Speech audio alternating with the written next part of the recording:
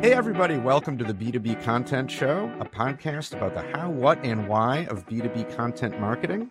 The show is brought to you by Conversa, a podcasting agency that helps B2B brands use podcasting to connect with prospects, generate content, and grow brand awareness.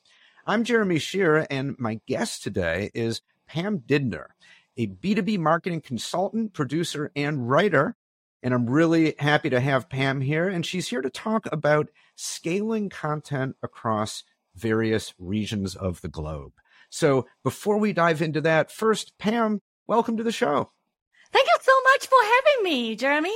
It's wonderful to be here. Yeah, you're very welcome. Boy, you definitely look happy to be here. I love your energy. It's awesome. I'm here talking about my favorite topic, scaling content across regions. Yeah, it's fantastic. We're going to get into that in a second, but give us like a 30-second version of, about yourself, who you are, what you do, all that good stuff. I'm a B2B marketer through and through. I was in the corporate world actually for about 20 years, and I left corporate world and wrote a couple books and decided to stand on my own feet. So here I am doing a lot of content marketing, account-based marketing, and sales enablement, anything that's related on the B2B side, if you will.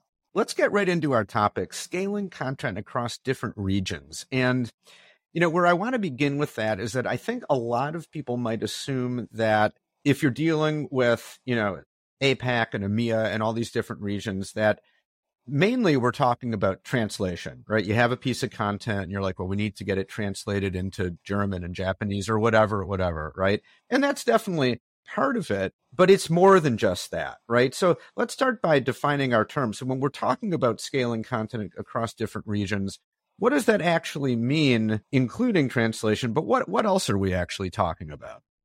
Yeah, there are a couple layers to that specific question, Jeremy. It also depends on what part of it, what aspect of scaling content that we are talking about. So I want to talk about from two different layers, if you will. One is kind of how to work with your counterpart at geographies. The other one is really, what are type of content that you need to be aware to scale, right?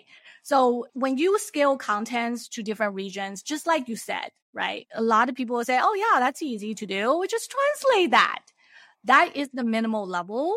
In general, when you try to scale content to different regions, you can take the same content, even use the same language. No problem, because like a lot of people can read English very well. And of course, I'm talking like the content that's in English. That's one level. And translation is another level, if you will. And then there's another level is basically, can you customize it? That more tailored to like the local's needs. That's a localization of the content. And there's another level, which is personalization, which is, can you take the localization to a next level and personalize it to a different vertical, different segments or whatnot within that specific language.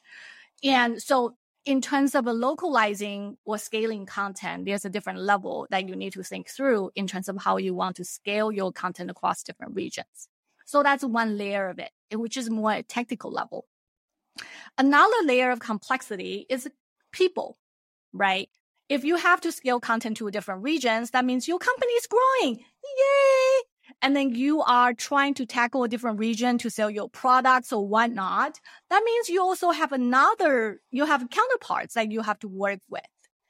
And so it's not just like within your corporate world or your corporate headquarters that you work with the people you are familiar with. You have to work with the different geographies or different countries.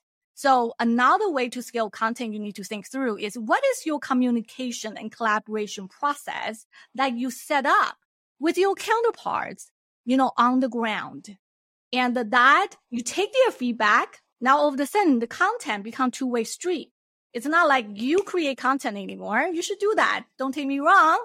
But they also provide feedback in terms of what you need to do. And you take that as a planning stage, plan that out in advance. That will help you to scale. Right. So clearly this is way more involved and complicated than just having something and translating into a different language. A lot more moving parts and pieces. I mean, of course, you can make it very simple. Just translate content. And I'm not saying that's wrong. In many cases, that probably should be sufficient enough. But there's more to it, and you should explore that. I would probably say in many cases that's not enough, right? I used to work at a large corporation. I spent my time in the corporate world too, and there was definitely a lot of that. We had offices all over the world, all different regions, and it could get very complicated creating a marketing piece that might make perfect sense in the United States, for the messaging we're using. But like, just to take one example, in Japan, if they were just to kind of translate it word for word, sometimes it just literally wouldn't make any sense. There are just, cultural nuances and idioms and stuff like that. And, and given that, like, I don't speak Japanese and no one on my team did, so it could be really complicated to really figure out what it needs to look like in Japan or Germany or wherever. So let's maybe start right there. And like, maybe you can give us an example to drill down a little bit just into that particular layer of the cultural part of it. So I can share two examples with you. The first example, you mentioned about messaging. I 100% agree with you that the messaging part of it has such a delicate role in terms of a content creation. One specific example that I would like to use is when I was in the corporate world and we are selling a product. And the product is basically said, one of the messaging we want to say is, this product is very secure. So, we can protect your privacy. We can protect your personal data, right? And this is a global company. So we dial up security as a key message. Well, guess how that message worked out in China or even in Russia, right? And the government actually has a lot to say in terms of what kind of data or that you can actually own. Having that security message, it did not resonate very well with my Chinese counterpart. And then after several rounds of a conversation, we have to change our messaging specifically tailored for the Chinese market. And then we focus on performance, right? This product will give you a high performance. So we modify the messaging.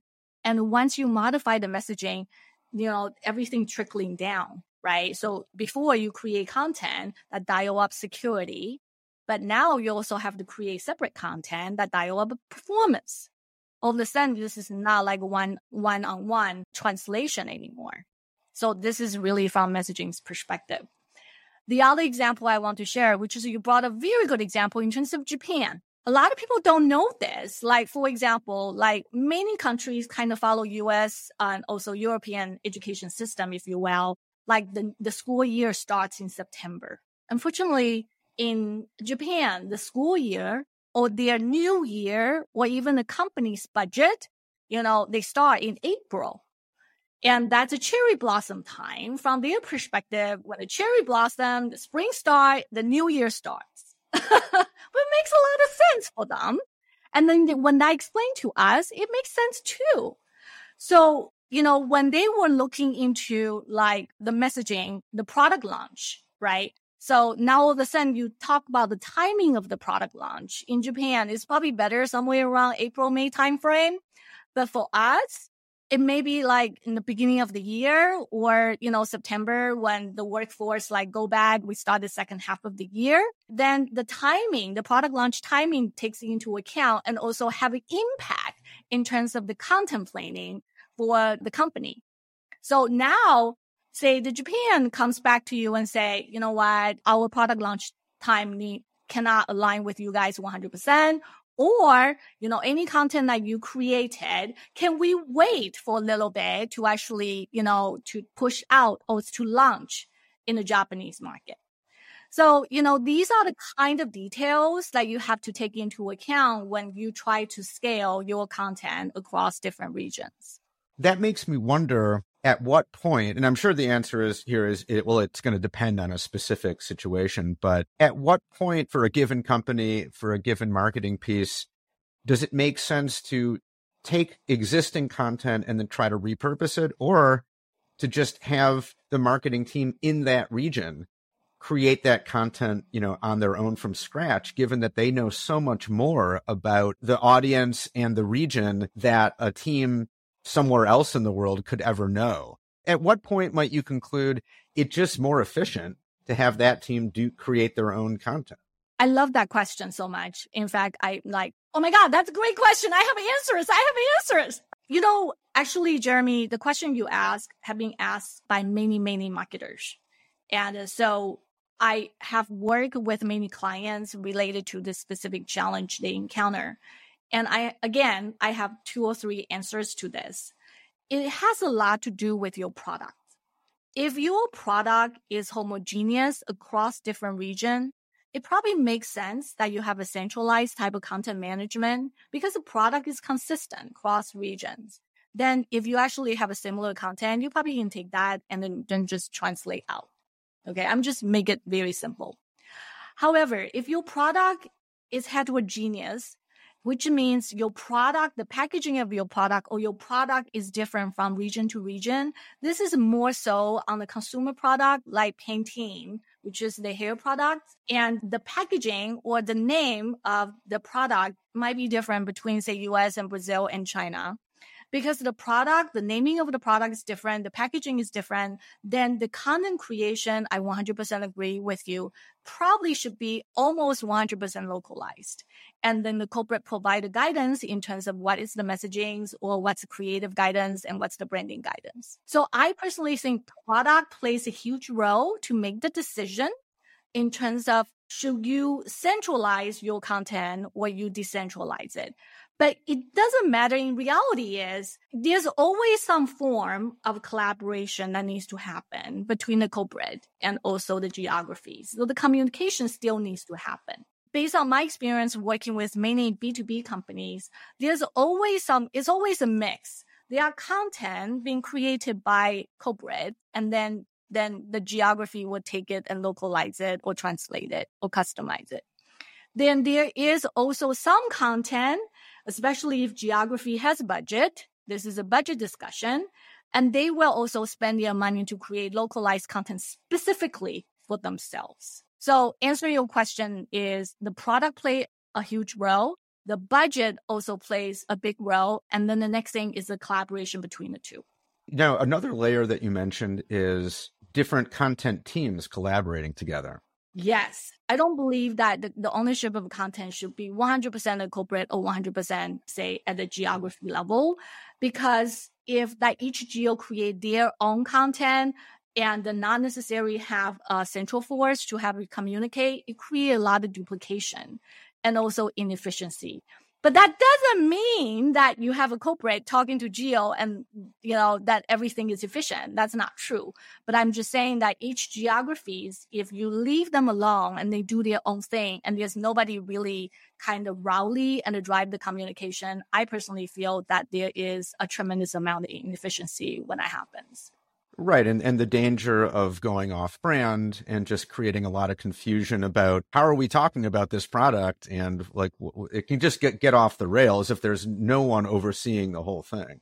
And, another thing that strikes me, particularly as it pertains to different marketing teams collaborating and working together. And again, I'm speaking a little bit from personal experience. It can be a little bit tricky because these might be people that you've never met in person. You might not speak the same language. You might have like enough English in common to be able to basically communicate, but there could be some significant language problems. And also there's just especially when it comes to content, we're talking about creative people involved.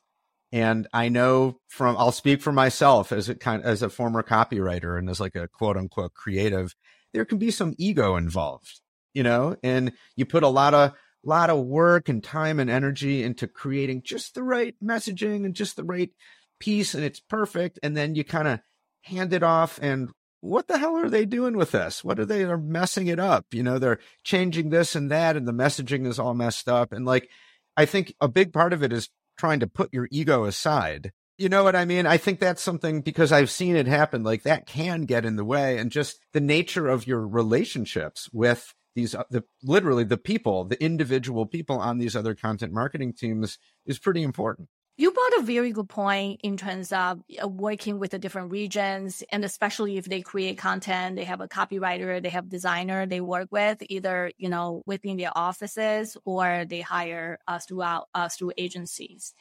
And I always suggest to my clients in terms of if you do work with the different geographies, it's very important to actually have biweekly or even monthly call. And then to keep that relationship going. A lot of time you will be working with them, but you never met them in person. My recommendation is have a regular call, because when you actually have a regular call and you have a specific topic, that's assume that you create content, you write a copy. Through our regular call, you will say, hey, this has been created. Can we talk about it?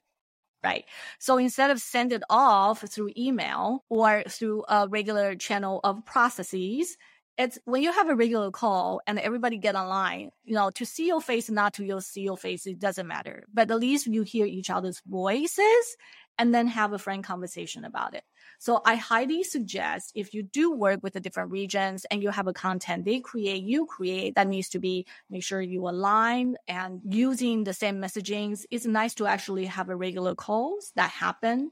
And if you don't have agenda, great, you can cancel the call. But it's very important to actually have that regular call in place and keep that relationship going. The interpersonal relationships are so important there. Okay, Pam, well, I mentioned up top that you are, among many other things, a podcaster. You have your own podcast. And so tell us a little bit about your show. I have a show called B2B Marketing and More with Pam Didner.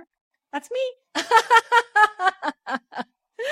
So we usually talk about anything B2B related. And like I said, it's related to MarTech integrations, account-based marketing, content marketing, sales enablement.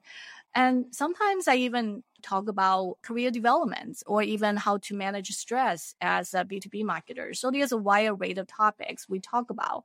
I would strongly suggest that if you are a podcast listener, you can go to your favorite listening platforms and check out B2B Marketing and More with Pam Didner and let me know what you think. Love to hear your feedback. I'm a subscriber. It's a great podcast. You made my day, Jeremy. You made my day. Thank you.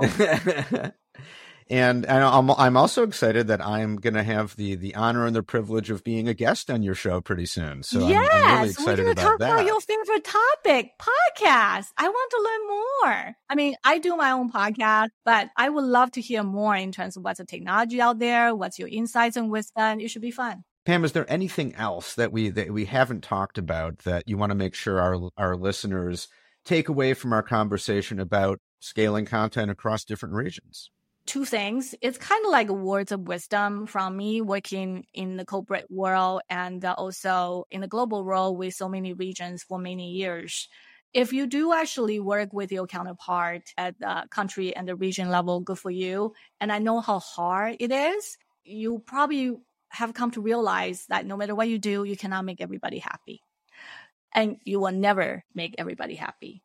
So just embrace that, internalize it, and embrace it. You will never make everybody happy. Because you cannot make everybody happy, you need to make sure that you explain your decision, your strategy, or your priority. Explain it well and make very transparent to them. There are countries you can't support. There are regions you don't have money to give to them. But make sure that you say it the way that you mean it and explain why. And to me, that's very important. And the other thing I would suggest that you do is when you work at the regional level and also the country level, whatever promise you made to them, they actually look up to you that you're going to carry forward with your promise. So whatever you say you're going to get done, make sure you get done. And you will win their respect, and that will go extra miles for a long period of time. Great advice. Great advice. So, Pam, one last thing. How can people contact you? Twitter, LinkedIn, Facebook, major social media channel, except TikTok. I have not gotten my dance down yet. Once I get that steps down, I'll make sure I get there. No, I'm kidding. But you can reach out to me in any social media channel. I'm just not on TikTok. And any question related to content, sales enablement, account-based marketing, or anything B2B related, reach out to me anytime. Be sure to subscribe to Pam's really awesome podcast. And Pam, thank you so much. This was so much fun. Really, I loved it. The pleasure is mine. Thank you so much for having me. That's it for this episode of the B2B Content Show. You can subscribe anywhere you get podcasts on any podcast app. And while you're at it, you might as well give the show 5 stars and leave an over-the-top comment about how much you love the podcast. If you'd like to be a guest on the show, or you know someone who you think would be a great guest, let us know. You can contact me at jeremy@conversa.com.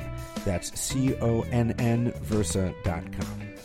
The B2B Content Show is brought to you by Conversa Podcasting. Check us out at conversa.com to learn more about how we help B2B brands start podcasts to connect through conversation with the buyers and decision makers you need to get to know to grow your business. Thanks for listening, and we'll see you next time.